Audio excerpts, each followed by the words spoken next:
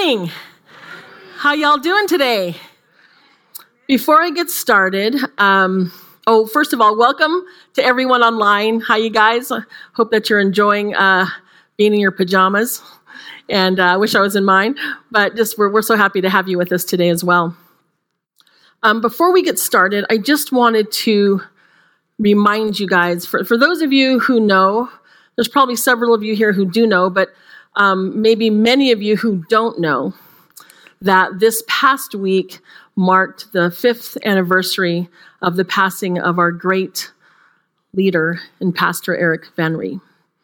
And so, just to give a little background for those of you who aren't familiar, about 22 years ago, Eric and his amazing wife, Jody, and they have 4 kids, and they were all real little, all under 7, came out to Utah with 3 other families, and we were privileged and blessed to be one of those families. They came out here to start this church, to plant the adventure, and it was just that. It has been an adventure. And in 2016, the Lord took Eric home quite suddenly to be with him, and he left a huge, huge hole in our hearts, and we've been through a lot. The last 5 years, we've went through a lot of you can imagine, grief, sorrow, pain, loss, but God has been good. And they say it takes about 5 years for a church to kind of find its feet again after something like that, after a tragedy or a loss or a split. And I will tell you, he has been so good to us. But I wanted to just ask you, for those of you especially who know them and love them, to just keep them in your thoughts and prayers.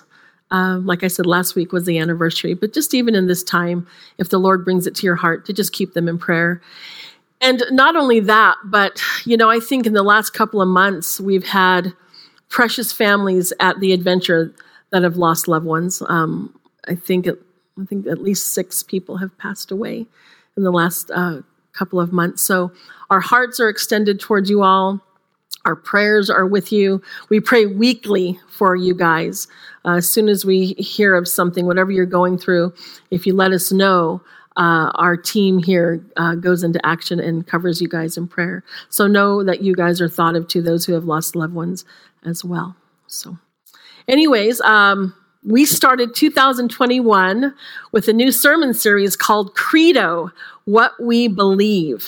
And here at the Adventure, we think that as Jesus followers, it's important to know what we believe and why. And this incredible God-breathed book called the Bible, the inspired Word of God, it's where we put our stakes down really as Christians, isn't it?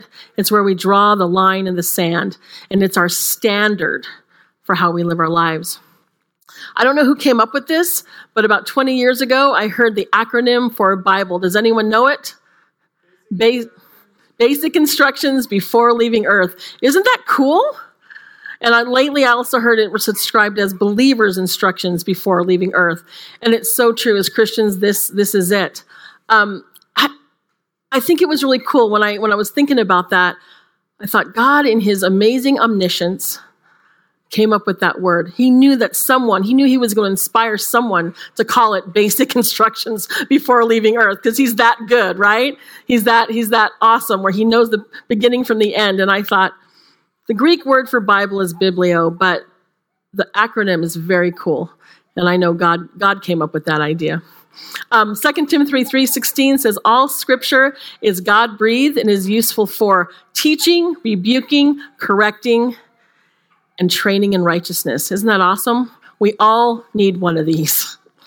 So why we believe that the Bible is the most important book we can read, why it is our instructions for life, is just one of the topics that we went over, or that we've been going over, I should say. Other topics that we've talked about is the cross, our triumphant moment as believers in Christ, the fall of humankind, God's plan of redemption, and his reckless grace. Those are just a few of the topics that we've gone over. And every week for me, a new truth unfolds about the love of God for us and his plans for us. And I think that the more we study and the more we delve into this word of God, that the beauty of God's character is revealed. Amen? We're reminded of his immeasurable love, grace, and mercy for us. for each of us. So this week, woohoo, we get to take a look at the foundational belief of repentance, yay, and acceptance. Isn't that a great topic? Repentance and acceptance. I'm going to just look at the Word of God today, and we're going to look at a few scriptures that support this foundational truth, the idea of repentance and acceptance. So let's pray real quick, shall we? Oh, Father, we are so grateful and so humbled and honored to be here with you, with each other in community, and to worship you together this morning. We're so glad to have been ushered in by such a great worship team. And as we look at your word, Holy Spirit, I ask that the words that you want to speak are what would be spoken, that anything that I'm supposed to say, I would, and whatever I'm not supposed to say, that I wouldn't. Lord, you know what you want to speak to your people here in this room today. Your heart for them is love and grace and compassion and faithfulness. So, Lord, speak what you want to speak, and we are listening. We love you, Jesus. Amen. Sorry, guys, I get dry a lot, so I have to have some water up here. Anyways, when we hear the word repent or repentance, what do we think about? I think that we often think of a preacher shaking his fists. And those old-time preachers, sometimes they shake their fists, threatening hellfire and brimstone if we don't repent. And we immediately think to ourselves, we shrink back and we think, is this really the heart of a loving God? But honestly, the word repent, or various forms of it, repentance and repenting, it appears over 100 times in the Bible. So it's an important word, and we need to take a look at it. Billy Graham is one of my personal heroes. He used to talk about repentance with as much passion as those preachers that were preaching hellfire and brimstone. And he certainly didn't shy away from the fact that we are all sinners, that we have all fallen short of the glory of God, and that our sin does lead to death. But on his way to encouraging us to repent, on his way to telling us, have faith in Christ, he first talked about God's love for us, and that he created us for relationship and for intimate fellowship. Amen? And in spite of our disobedience to the Lord, that God already had a plan of redemption in place, that he thought of us and prepared a way through his Son, Jesus Christ, his death on the cross, and his resurrection 3 days later, so that we could have forgiveness and eternal life. He already thought about that ahead of time. I came to faith in Christ almost 40 years ago now. Almost 40 years ago. It'll be 40 years in October. And I'll never forget the words that he would speak. The most famous verse in all the Bible. Anybody know it?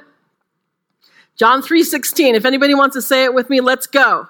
For God so loved the world that he gave his one and only Son, that whoever believes in him shall not perish, but have eternal life. Woo! Yes, for God so loved the world. He gave his only Son for us, you guys. I love the words in one of the songs we sang today. It said, behold the Father's heart, the mystery he lavishes on us. As deep cries out to deep, how desperately he wants us. You guys, this book, it speaks of God's love. It's plain. In light of our sin, he invites us to respond to his love, his grace, and forgiveness. So this is where the biblical truth and our foundational belief of repentance and acceptance comes in today. So, what does the word repentance mean? Anybody have ideas what the word repentance actually means? If you look it up in today's dictionary, this is what repentance is defined as. Deep sorrow, I always laugh at this word, compunction, or contrition for a past sin, wrongdoing, or the like. Also says that's regret for any past action. The biblical definition, however, is a little different. In the Old Testament, the Hebrew word for repentance is teshuvah, which literally means to turn or return. And it's most often referred to when we turn away from our sins and we return back to God. In the New Testament, the translation of the word repentance is the Greek word metanoia, which means to change one's mind. And this is commonly referred to as the transformative change of heart. Here's how a few scholars described it. I did a lot of research and a lot of reading about this, and I will be honest, there was a lot of knocking of thoughts, but we're gonna unravel those today. Here's a few scholars' definitions of repentance. Thomas Brooks says, repentance is the vomit of the soul. Doesn't that sound gross? But if you really think about it, if you really truly think about it, when we repent and we understand our sin, it is kind of like vomiting it up, yeah? It's kind of like just getting it all out before the Lord. Mark Dever says, it is turning from the sins you love to the holy God you're called to love. I think that's beautiful. And then J.I. Packer says, repentance, as we know, is basically not moaning and remorse, but turning and change. So repentance then is to change our minds in regard to our sin and make a 180-degree return back to God and his righteousness. And this is only obtained by faith in Christ alone and his finished work on the cross. If y'all want to turn to me to 1 John 1:9, you're welcome to take a look at this with me. It might be up on the screen too. 1 John 1:9 says, if we confess our sins, he is faithful and just to forgive us our sins and to cleanse us from all unrighteousness. Isn't that amazing? If we confess our sins, he is faithful and just to forgive us our sins and to cleanse us from all unrighteousness. With religion, when we talk about confessing our sins, there's usually some sort of punishment or ostracization or disfellowship or at least penance by something that we have to do, right? A work that we have to do in order to be made right. And oftentimes we see God as angry and just waiting to hammer us when we come to him. But you guys, that's not what this word says. The scripture here in 1 John 1:9 tells us that God is faithful even when we're not, and that he is just, and our sins are never justified, right? To forgive us our sins and to make us clean. Now, God is so good. We can come to him and we can admit our wrongdoing. We can admit when we hurt someone. We can admit when we've hurt ourselves. And we're assured that we won't be condemned when we come to him or destroyed for it. He comes to us in love. He accepts us as we are because he's already provided forgiveness for our sins. Amen. So here's the question. We're talking about repentance today, right? But that verse talked about confession. So aren't they the same thing?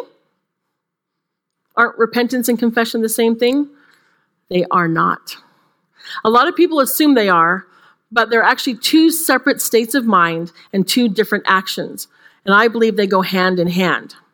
So if we look again at the English dictionary, confess means to acknowledge or to avow a fault, a crime, misdeed, weakness, etc. by way of revelation.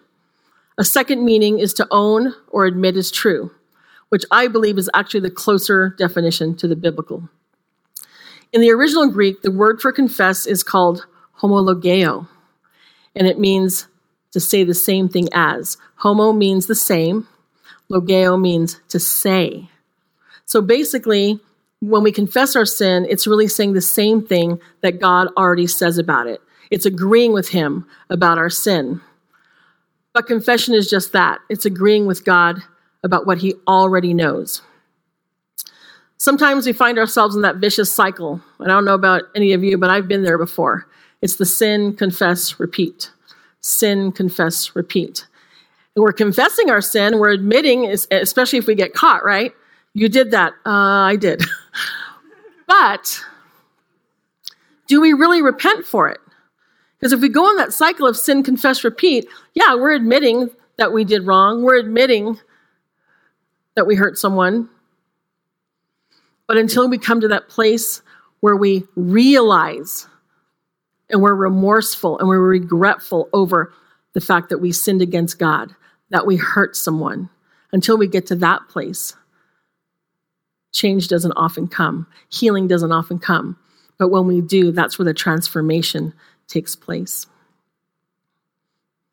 It's important to recognize our empty state, you guys. It's important for us to recognize our brokenness and the fact that we have sinned against God. But the beauty of the Lord is that in his omniscience, he prepared a way for us to be saved from our sins. Isn't that good news? It's great news. He knew what we were going to fall short before we did. And that's because I call it his holy master mindfulness. I know that sounds really weird, but I came up with it because I was thinking about his omniscience. I was thinking about this. This brings me to tears when I realize that he thought of us. He thought of you all and me before he even made the earth and the world. And he put this plan into place. Isn't that mind-blowing? Isn't that awesome? He made us for relationship. He created us to have intimate fellowship with him. But he also gave us choice to love him and to obey him. And he knew that we weren't going to. And he thought, man, I need to put a plan in place to restore the people I love. And that's what he did for us. Romans 5, 6 through 8. If you want to turn there, you can, or read it up here. It says, you see, at just the right time, when we were still powerless, Christ died for the ungodly. Very rarely will anyone die for a righteous person, though for a good person, someone might possibly dare to die. Now get this. But God demonstrates his own love for us in this, that while we were still sinners, Christ died for us. While we were still sinners, while we were still in our junk and darkness and the wickedness that we chose, he died for us ahead of time. Isn't that amazing? Isn't that good? Yeah, you can woo. I love it. That is something to be thankful for. That is something to rejoice over. That before he even created the universe, the stars, the moon, the planets, the earth, before he even thought of us, he extended his love and his generosity. He gave us the best of himself, you guys. He gave us the best of creation and the best of all possible outcomes. Love, grace, forgiveness, salvation, and eternal life. Who doesn't want that?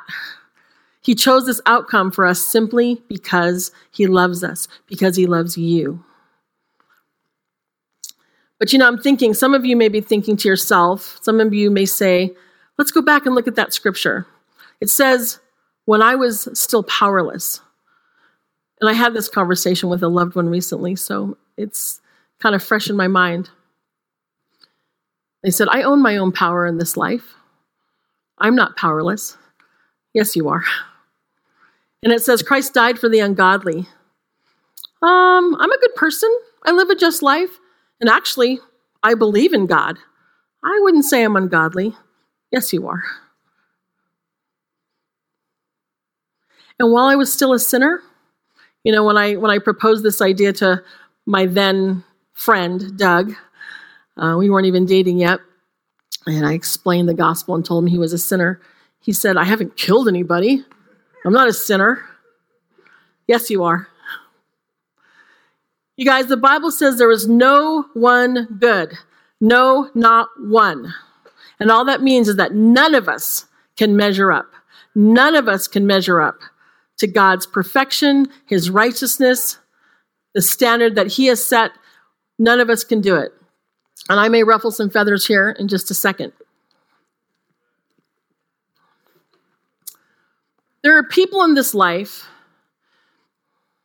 Well, let me go back a minute. I just have a soapbox, I think, that I want to talk about. We often, as Christians, come to faith in Christ because of our circumstances, right? Our dire need. Some of the choices we've made have put us in places, whether it's, just a myriad of things that take us to the low, low part of our lives, right? And then we realize, man, I need saving. I need Jesus Christ in my life. And it's true. It's very true. But oftentimes, I honestly believe that we don't talk enough about the people who don't have those situations, who don't come to Christ because of the fact that, A, they live a pretty decent life. B, they make really good moral decisions. C, they have a fat bank account. D, they are very generous to a fault. Their life looks amazing. And they're really good people. And they give money away. And they're kind to their neighbors. And we don't talk enough about the fact that those people are bankrupt also. You guys, those people are bankrupt also. It doesn't matter what you've achieved. It doesn't matter the success you have in your life. And hear my heart. Those things are blessings and they're good. And those things come from God. If you don't recognize that those things come from God, you need to really think about that. You need to know that He is the one who created you. He is the one that blessed you with everything that you have. But I know many people who I love in my life who say to me, I believe in God. And I believe in God. And I think that if I live a just life, I'm going to go to heaven. It's not true. It doesn't matter whether you're at the bottom of the barrel or whether you're at the top of the world. Without Jesus Christ, there is no salvation. Without Jesus Christ, there is no eternal life. There is no forgiveness of sins until you recognize that Jesus Christ is the one that paid the price for you. And too many people don't think that they are in need. Too many people don't think that there's a price to be paid because after all, they've got this life together. But I want to tell you with boldness and in love that that is not the case. You need Jesus no matter who you are. No matter who you are. And He loves you enough to make it plain and obvious that He died for you. So take that to the bank. You know, and I will say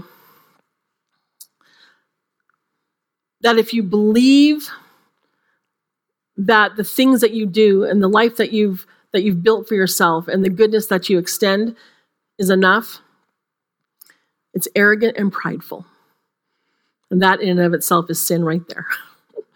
So who doesn't want God's love, right? He's an amazing, amazing God. So religion tells us a different story, doesn't it? Religion tells us that we need to do good, we need to be good, we need to live a good life in order to please God. But the Bible says otherwise, and that's what we stand on. The Bible says otherwise. It's faith in Christ and Christ alone. And don't misunderstand me, you guys. Repentance is key to the Christian life. It is so key, but think about this. Repentance doesn't save us. Did you hear me? And that may be something you disagree with. But repentance doesn't get us to heaven.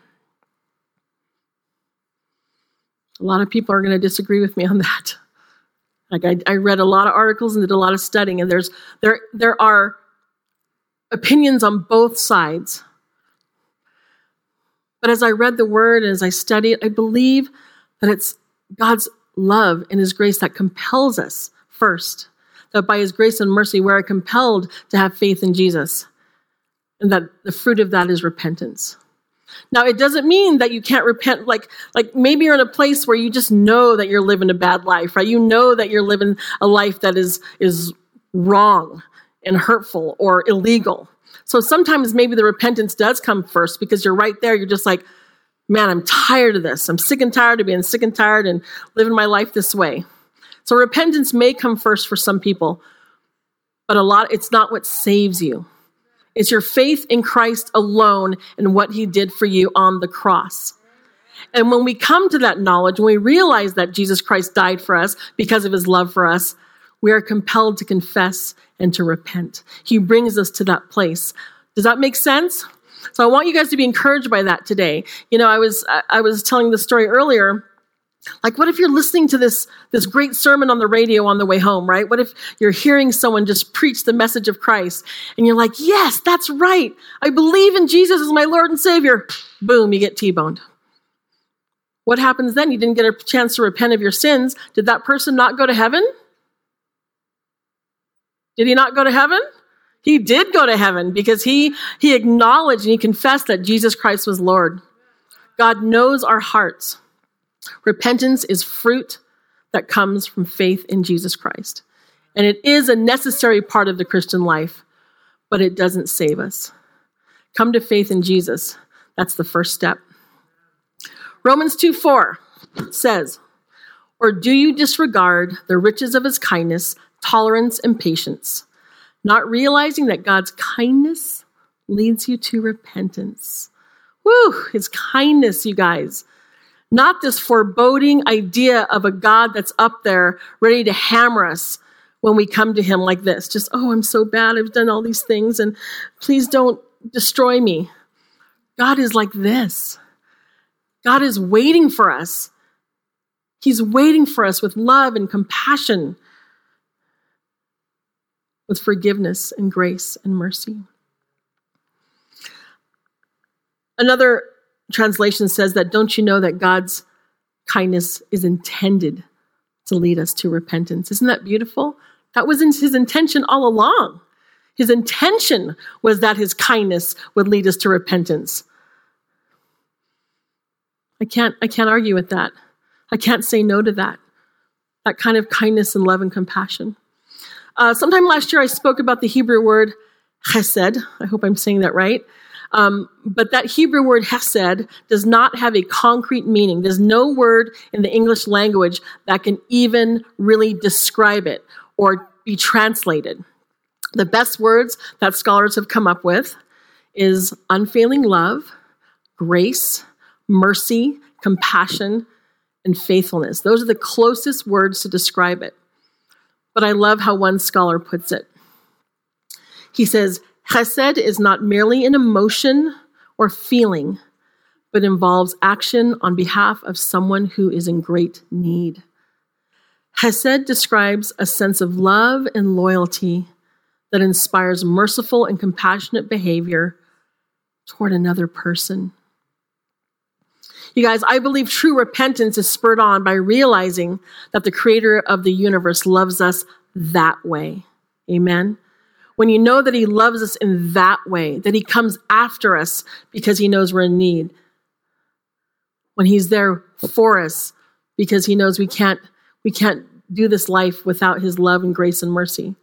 When we realize that he loves us that way, I think that is what spurs on our repentance in this life.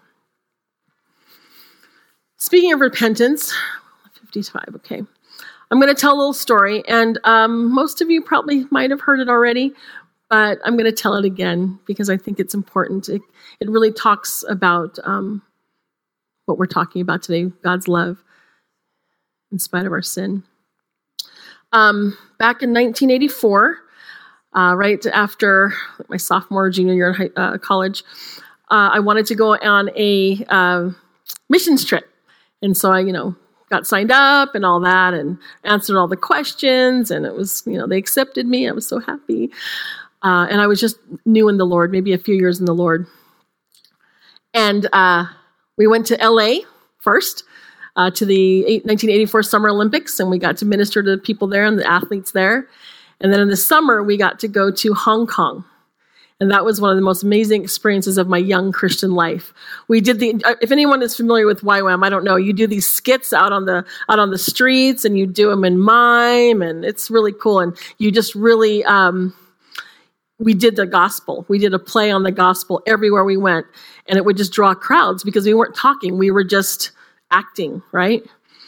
So it was really cool. And then afterwards we got to go with interpreters. I think Cantonese is what they spoke. And we got to tell people that Jesus loved them. We got to explain the skit that we did, that they were watching. And we got to lead people to Christ. And I don't have it anymore. I wish I did. But I just had scores of people's names and that I got to meet and to pray with and to tell them that they are loved and forgiven. Anyway, so one night, they separate the girls and the guys for sleeping. But then we come together for our meals. And one night we were having dinner. And I was in that season, and we should always be in this season, where it speaks at the end of Psalm 139, search me, O God, and know my ways. See if there be any wicked way in me. See if there be any anxieties up in here. And lead me in the way everlasting. I was just wanting everything God had for me. I wanted to be clean before the Lord. I wanted to walk purely before the Lord. I wanted everything that he had for me. And here I was, a missionary, and walking with the Lord, and I was so excited. So I took my Bible and I kind of snuck away. And in Hong Kong, they have those tall skyscrapers, right? And it was probably 30 stories tall. And I went up the stairs and I got to the top and I had my Bible and it was just pitch black outside, but the moon was full. So it lit up that whole area. And behind the light of the moon, I could just see these gorgeous mountains, kind of like what we have here. It was the first time I had ever seen mountains that tall. So I was just overcome by just God's love for me. And I had my Bible open and I was reading that Psalm 139. Search me, O God, and know my ways, right? And I had my arms open and I just remember I was crying just because I wanted to know. I'm like, Lord, search my heart. I want to be who you want me to be. And so it was quiet. I'm just listening, have my arms out, and I'm crying and just so open to the Lord. And in the quiet of the night, his voice said, you took the lives of your 2 babies a few years ago. You stole their lives.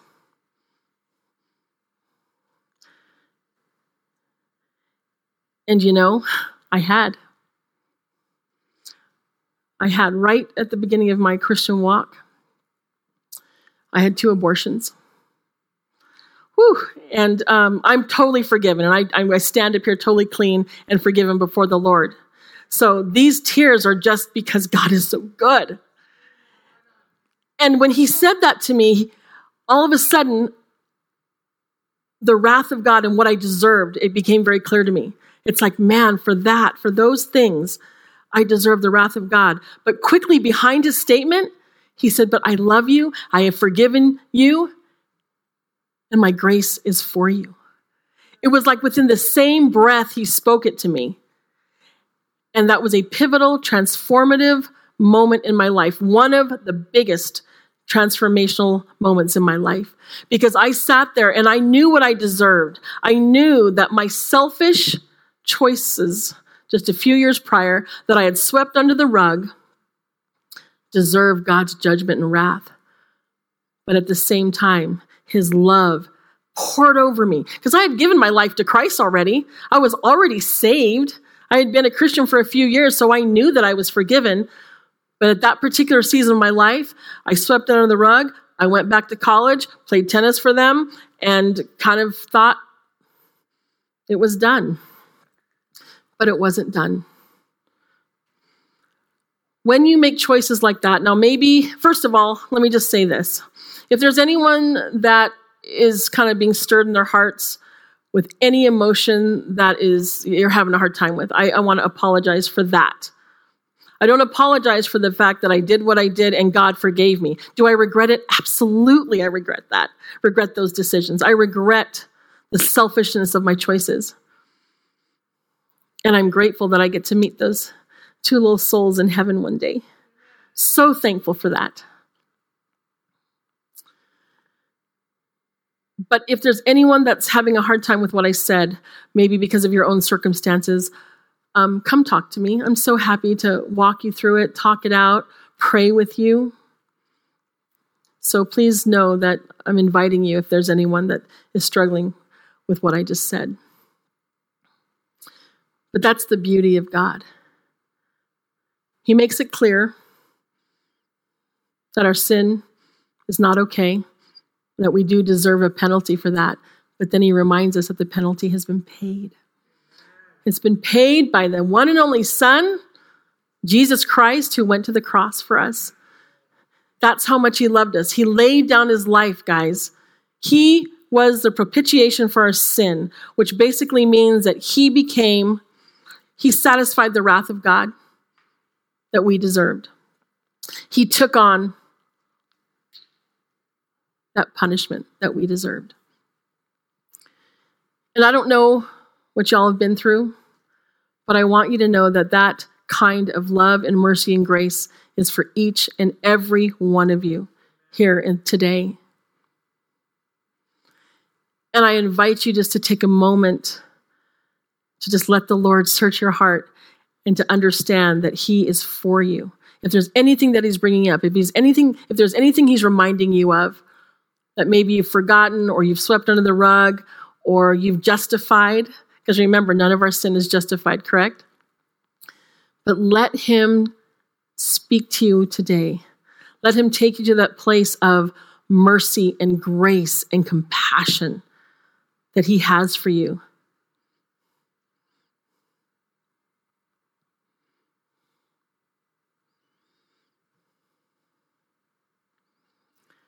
Romans 5:1-2 says, "Therefore, since we have been made right in God's sight by faith, we have peace with God because of what Jesus Christ our Lord has done for us. Because of our faith, Christ has brought us into this place of undeserved privilege where we now stand. And we confidently and joyfully look forward to sharing God's glory."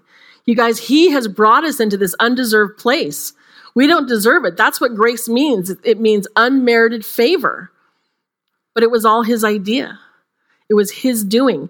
Over and over again, the word of God reiterates the same truth, that we are saved by grace through faith, and that it's God's kindness that leads us to repentance, and that we are justified in his sight through the blood of Jesus Christ.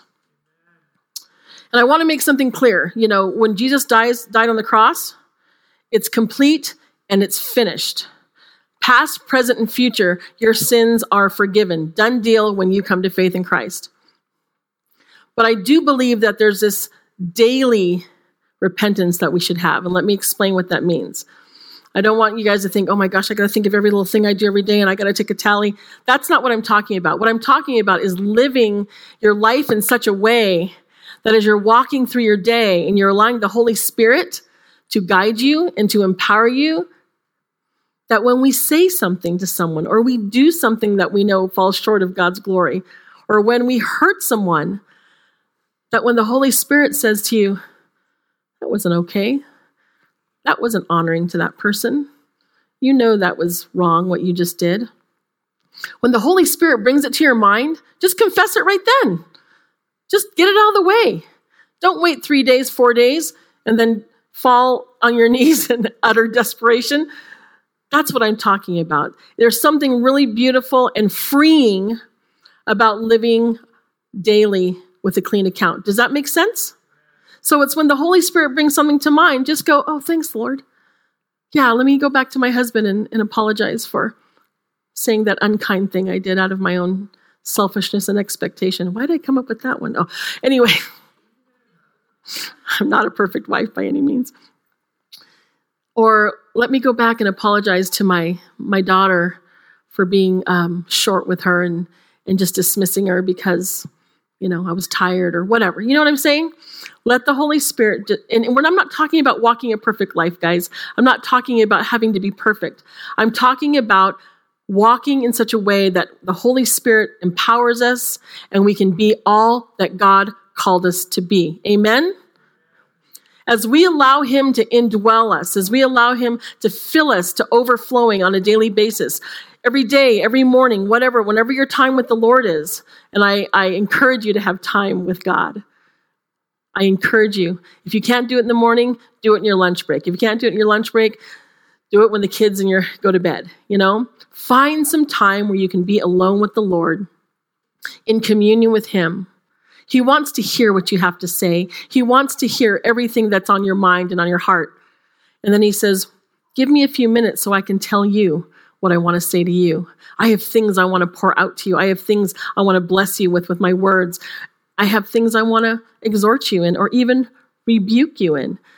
But God does it because he loves us, yes? So when you have that time with the Lord, let the Holy Spirit indwell you and empower you so that we can outpour to others. That's how he wants us to live our lives, especially with the ones that we live with and our brothers and sisters in the faith. But just as importantly, when we're out every day in the world, because if we're not showing them who Christ is, if we're not walking in the fruits of love, joy, peace, patience, kindness, faithfulness, gentleness, and self-control, some people are never going to know Christ. Some people are never going to step inside this building. And so that's why I think it's really important that we allow the Lord, the Holy Spirit, to speak to us about those things. And if you bring something to mind, we just go, man, thank you, Lord. It's freeing. It's not condemnation. It's called conviction.